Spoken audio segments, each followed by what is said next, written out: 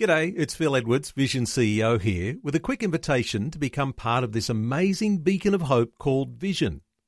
Together we can put our love into action to help people of all kinds build or rebuild their lives on the truth of God. Please consider the part you can play during our upcoming Visionathon appeal, remembering that it's your support that makes Vision possible, including this podcast. Audio on demand from Vision Christian Media. This is the sermon in which you get very angry with me. But let me just tell you, you don't have to agree with me.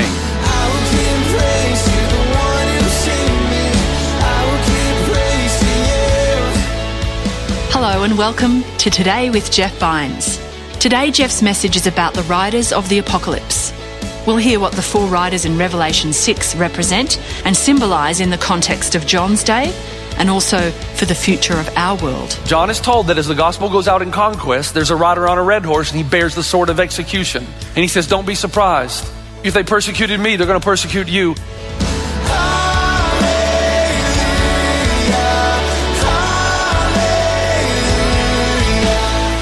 This is Today with Jeff Vines. Okay, we're in a series on the book of Revelation. Have you noticed? We're in Revelation chapter 6. You would do well if you have your Bible to go there. And, okay,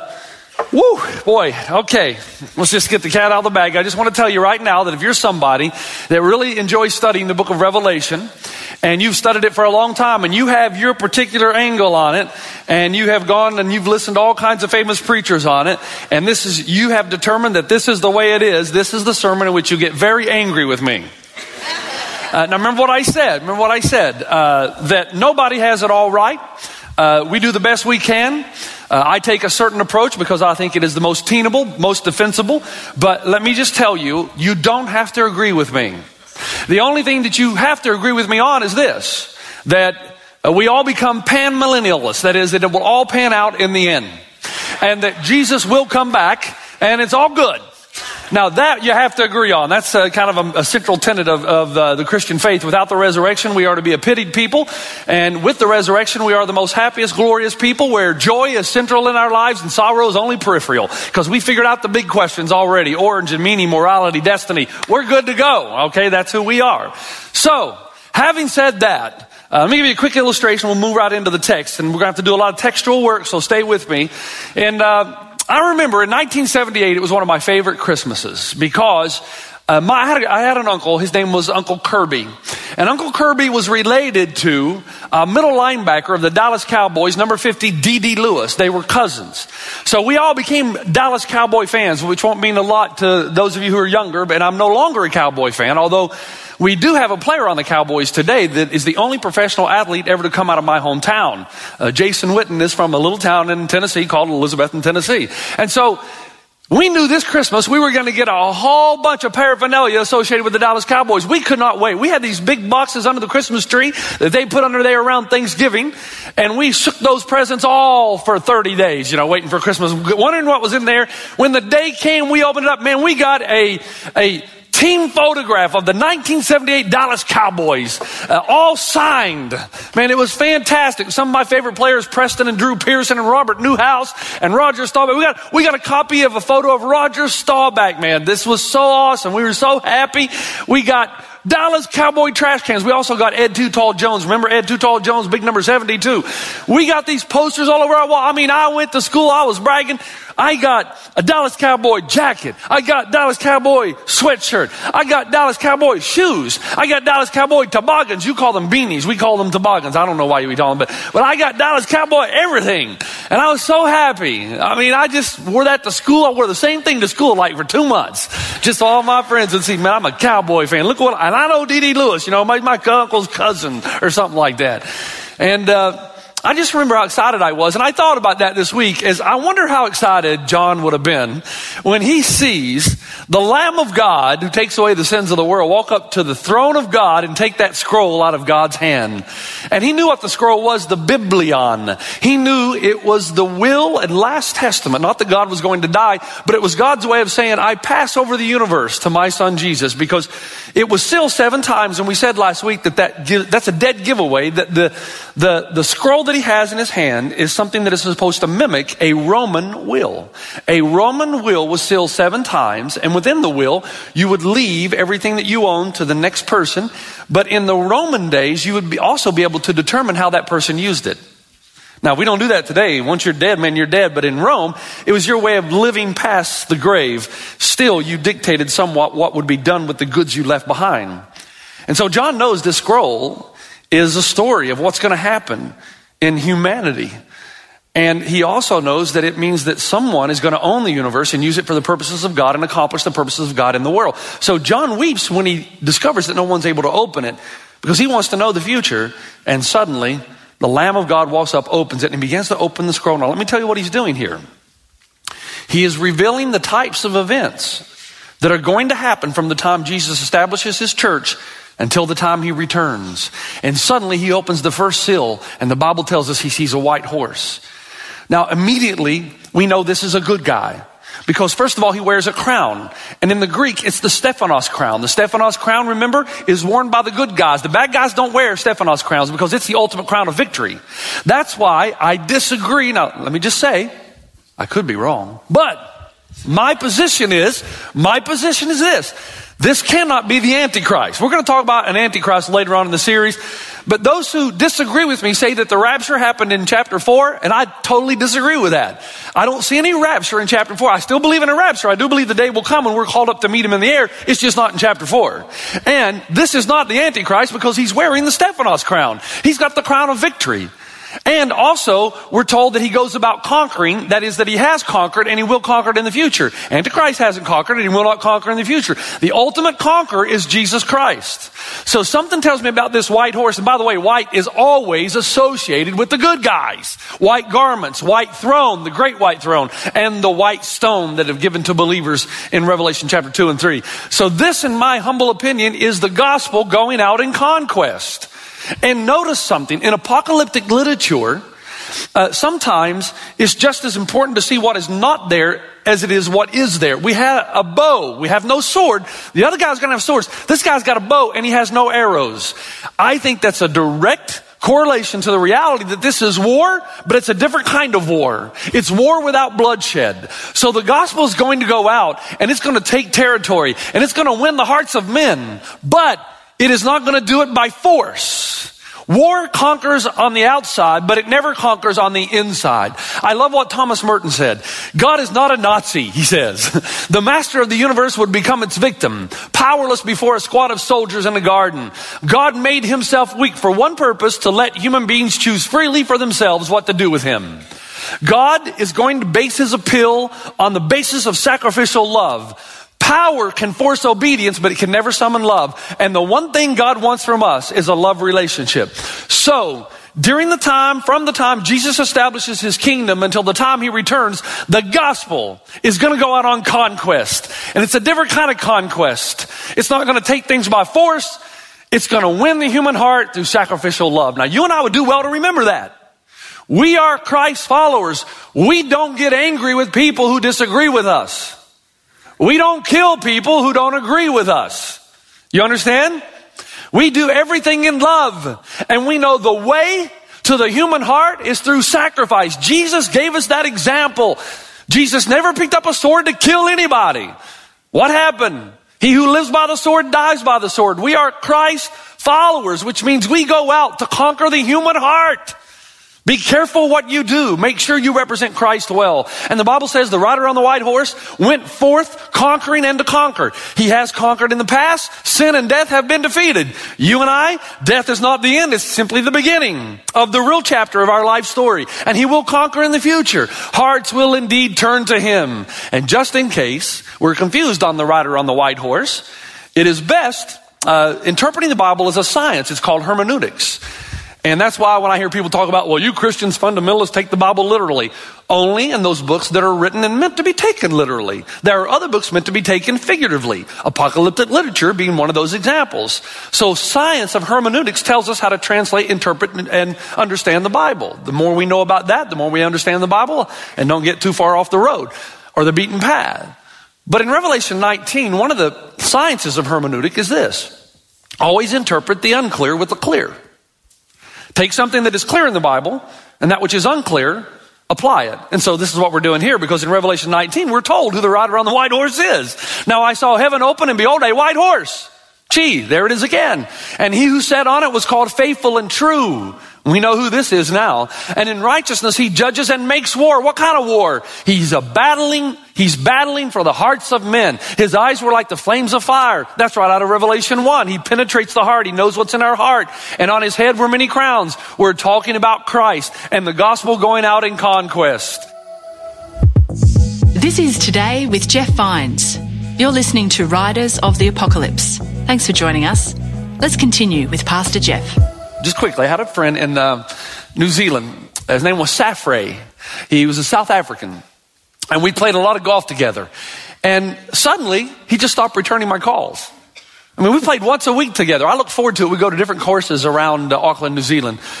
And he stopped returning my calls, and I called him up one day. I said, dude, and it was right when those new cell phones came out. Remember those little Nokias, those little bitty things?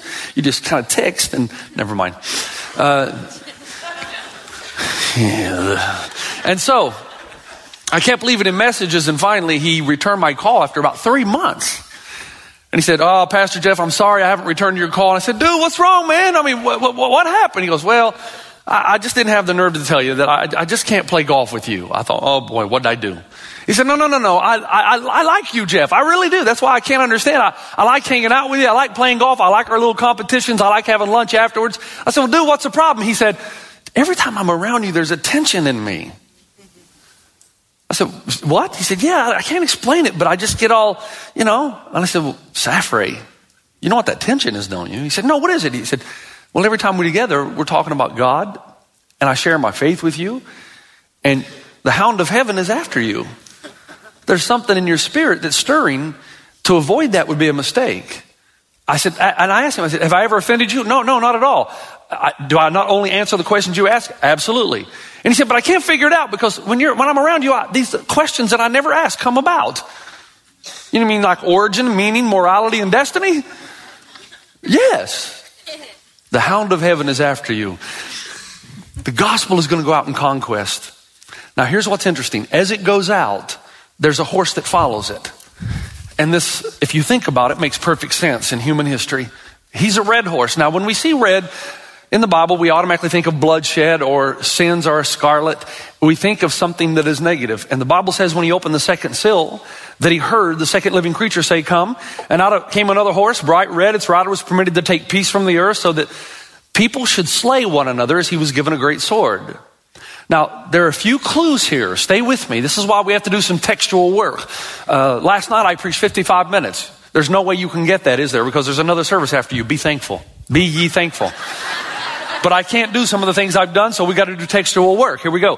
What's he saying? There are a few clues. Number one, notice this horse follows the white horse. As the gospel goes out in conquest, something's going to happen. And he says that power was given to him to take peace from the earth, that they should slay one another. But John is very direct in his Greek.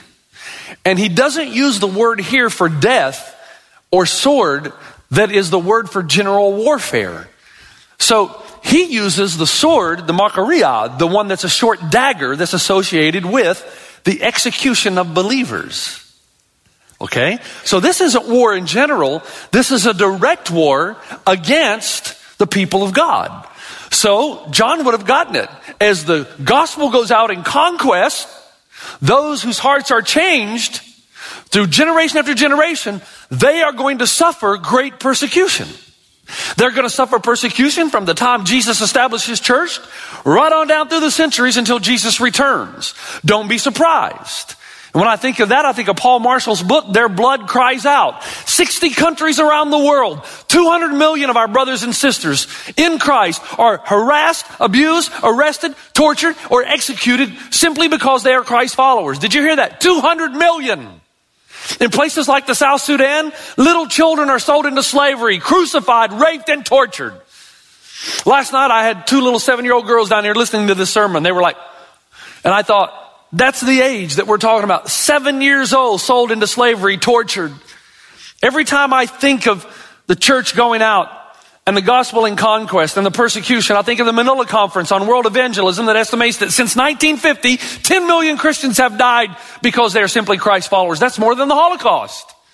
I think of the countless little children who are enslaved because they will not recant the name of Jesus. I think of husbands and wives and families that are completely torn apart because they refuse to denounce Jesus as Lord. I think of the homes of Christian families in India, in Asia, in Africa that are burned down simply because they are known in the community to be Christ followers. And I think of my pastor friends in India who work with Ajay Law. I think of their wives being raped and tortured because they are simply married to a minister of the gospel.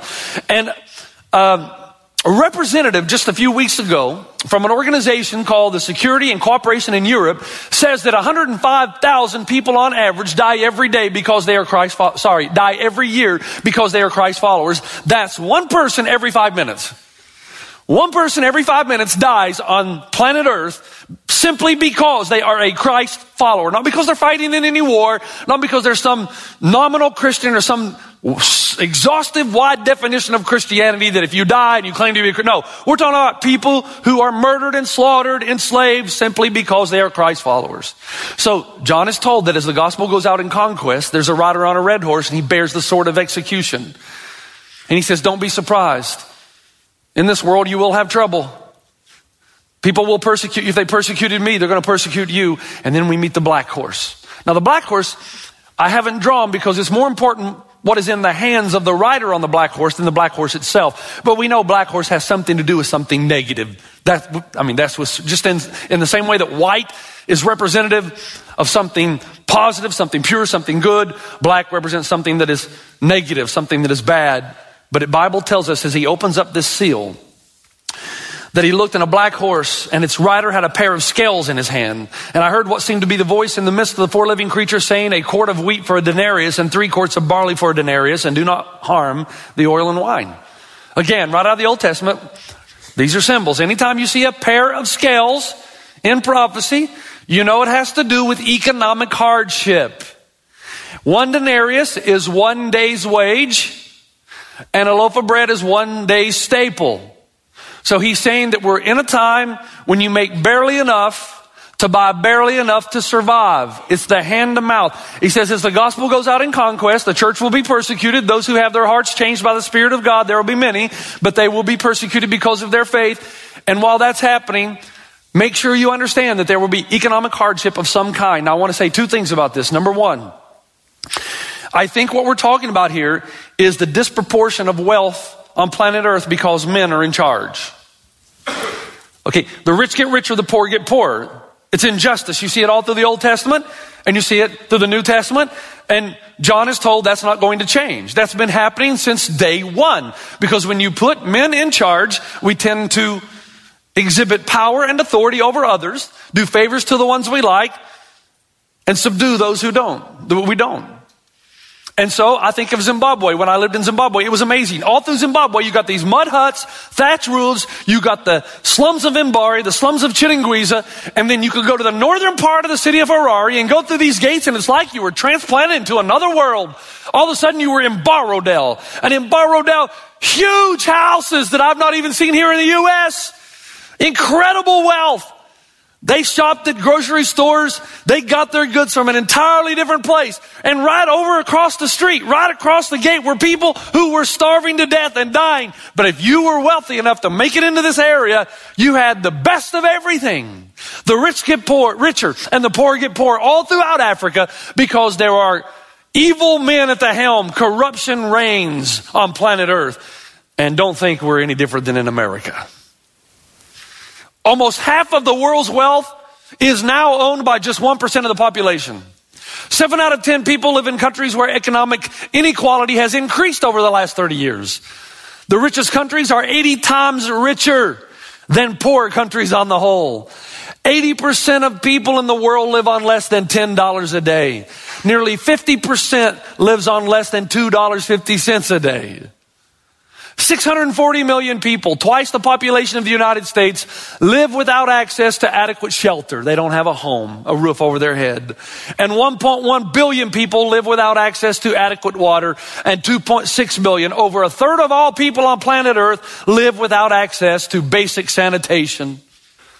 And I just read an article where global wealth has increased 68% over the last 10 years, and 3/4 of it is right here in the United States of America. We are a privileged people. But in the context of the gospel going out in conquest and of the people of God being persecuted, I think in context we have to assume that he's talking about the economic hardship of the believer. Now, folks, you do realize, and this is my beef with those who make Revelation about the last 7 years of history instead of the 7 years, 3.5, 42 months, 12, 60 days, the last part of when Jesus established his kingdom and when he returns, because the reality is these things have been happening since day one. Do you know the early Christians could not get jobs, or they lost their jobs, their homes were burned, they suffered great economic hardship because they were Christ followers. In a way much worse than we do today. They couldn't get permits from the government to open businesses because they were Christ followers. You had to carry a paper with you, signed, that proved that you were willing to worship the emperor. If you didn't have that paper, you could not buy, you could not sell, you could not do anything. And economically, you suffered greatly. And the Christians refused to bow down to the emperor. They refused to go against the gospel, the good news of Christ, and because of that, they suffered greatly, economically speaking. Now see, that should help us understand, because when it comes to Revelation, I've heard some whoppers. We love in America, we love dramatizing things. Can I help you understand something? Let's skip over. In Revelation 13, we're going to be told that there's a beast of the earth and beast of the sea. And he's going to cause all kind of damage, but great and small, rich and poor, free and slave. And he causes them, the Bible says, to receive a mark on their right hand or on their foreheads. And that no one may buy or sell except one who has the mark of the name of the beast or the number of his name. Here is wisdom. Let him who has understanding calculate the number of beast. For it is the number of man. His number is 666. Man, have I heard some whoppers here. Well, that's the Visa card. If you turn it over, it's striped 666. I mean, I've heard some crazy things on this. Can we just put it in context for a moment? Remember, where is the mark placed?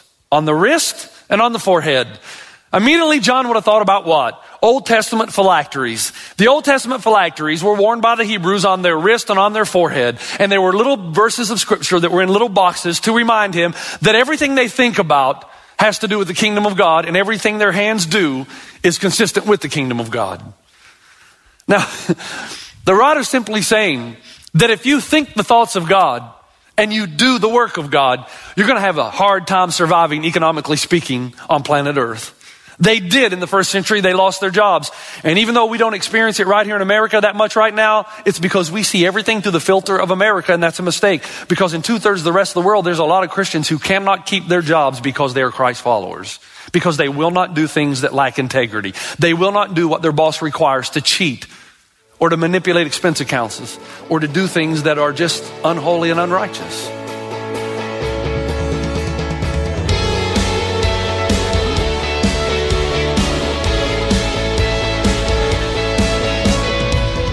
This is Today with Jeff Vines, and we're halfway through Pastor Jeff's fascinating message about the riders of the apocalypse. Hope you can join us next time to hear the remainder. In the meantime, to hear more from Pastor Jeff, head to the Vision website. That's vision.org.au and search for Jeff Vines.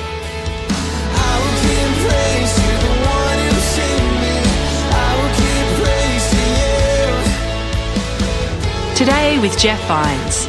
Just another way Vision is connecting faith to your life.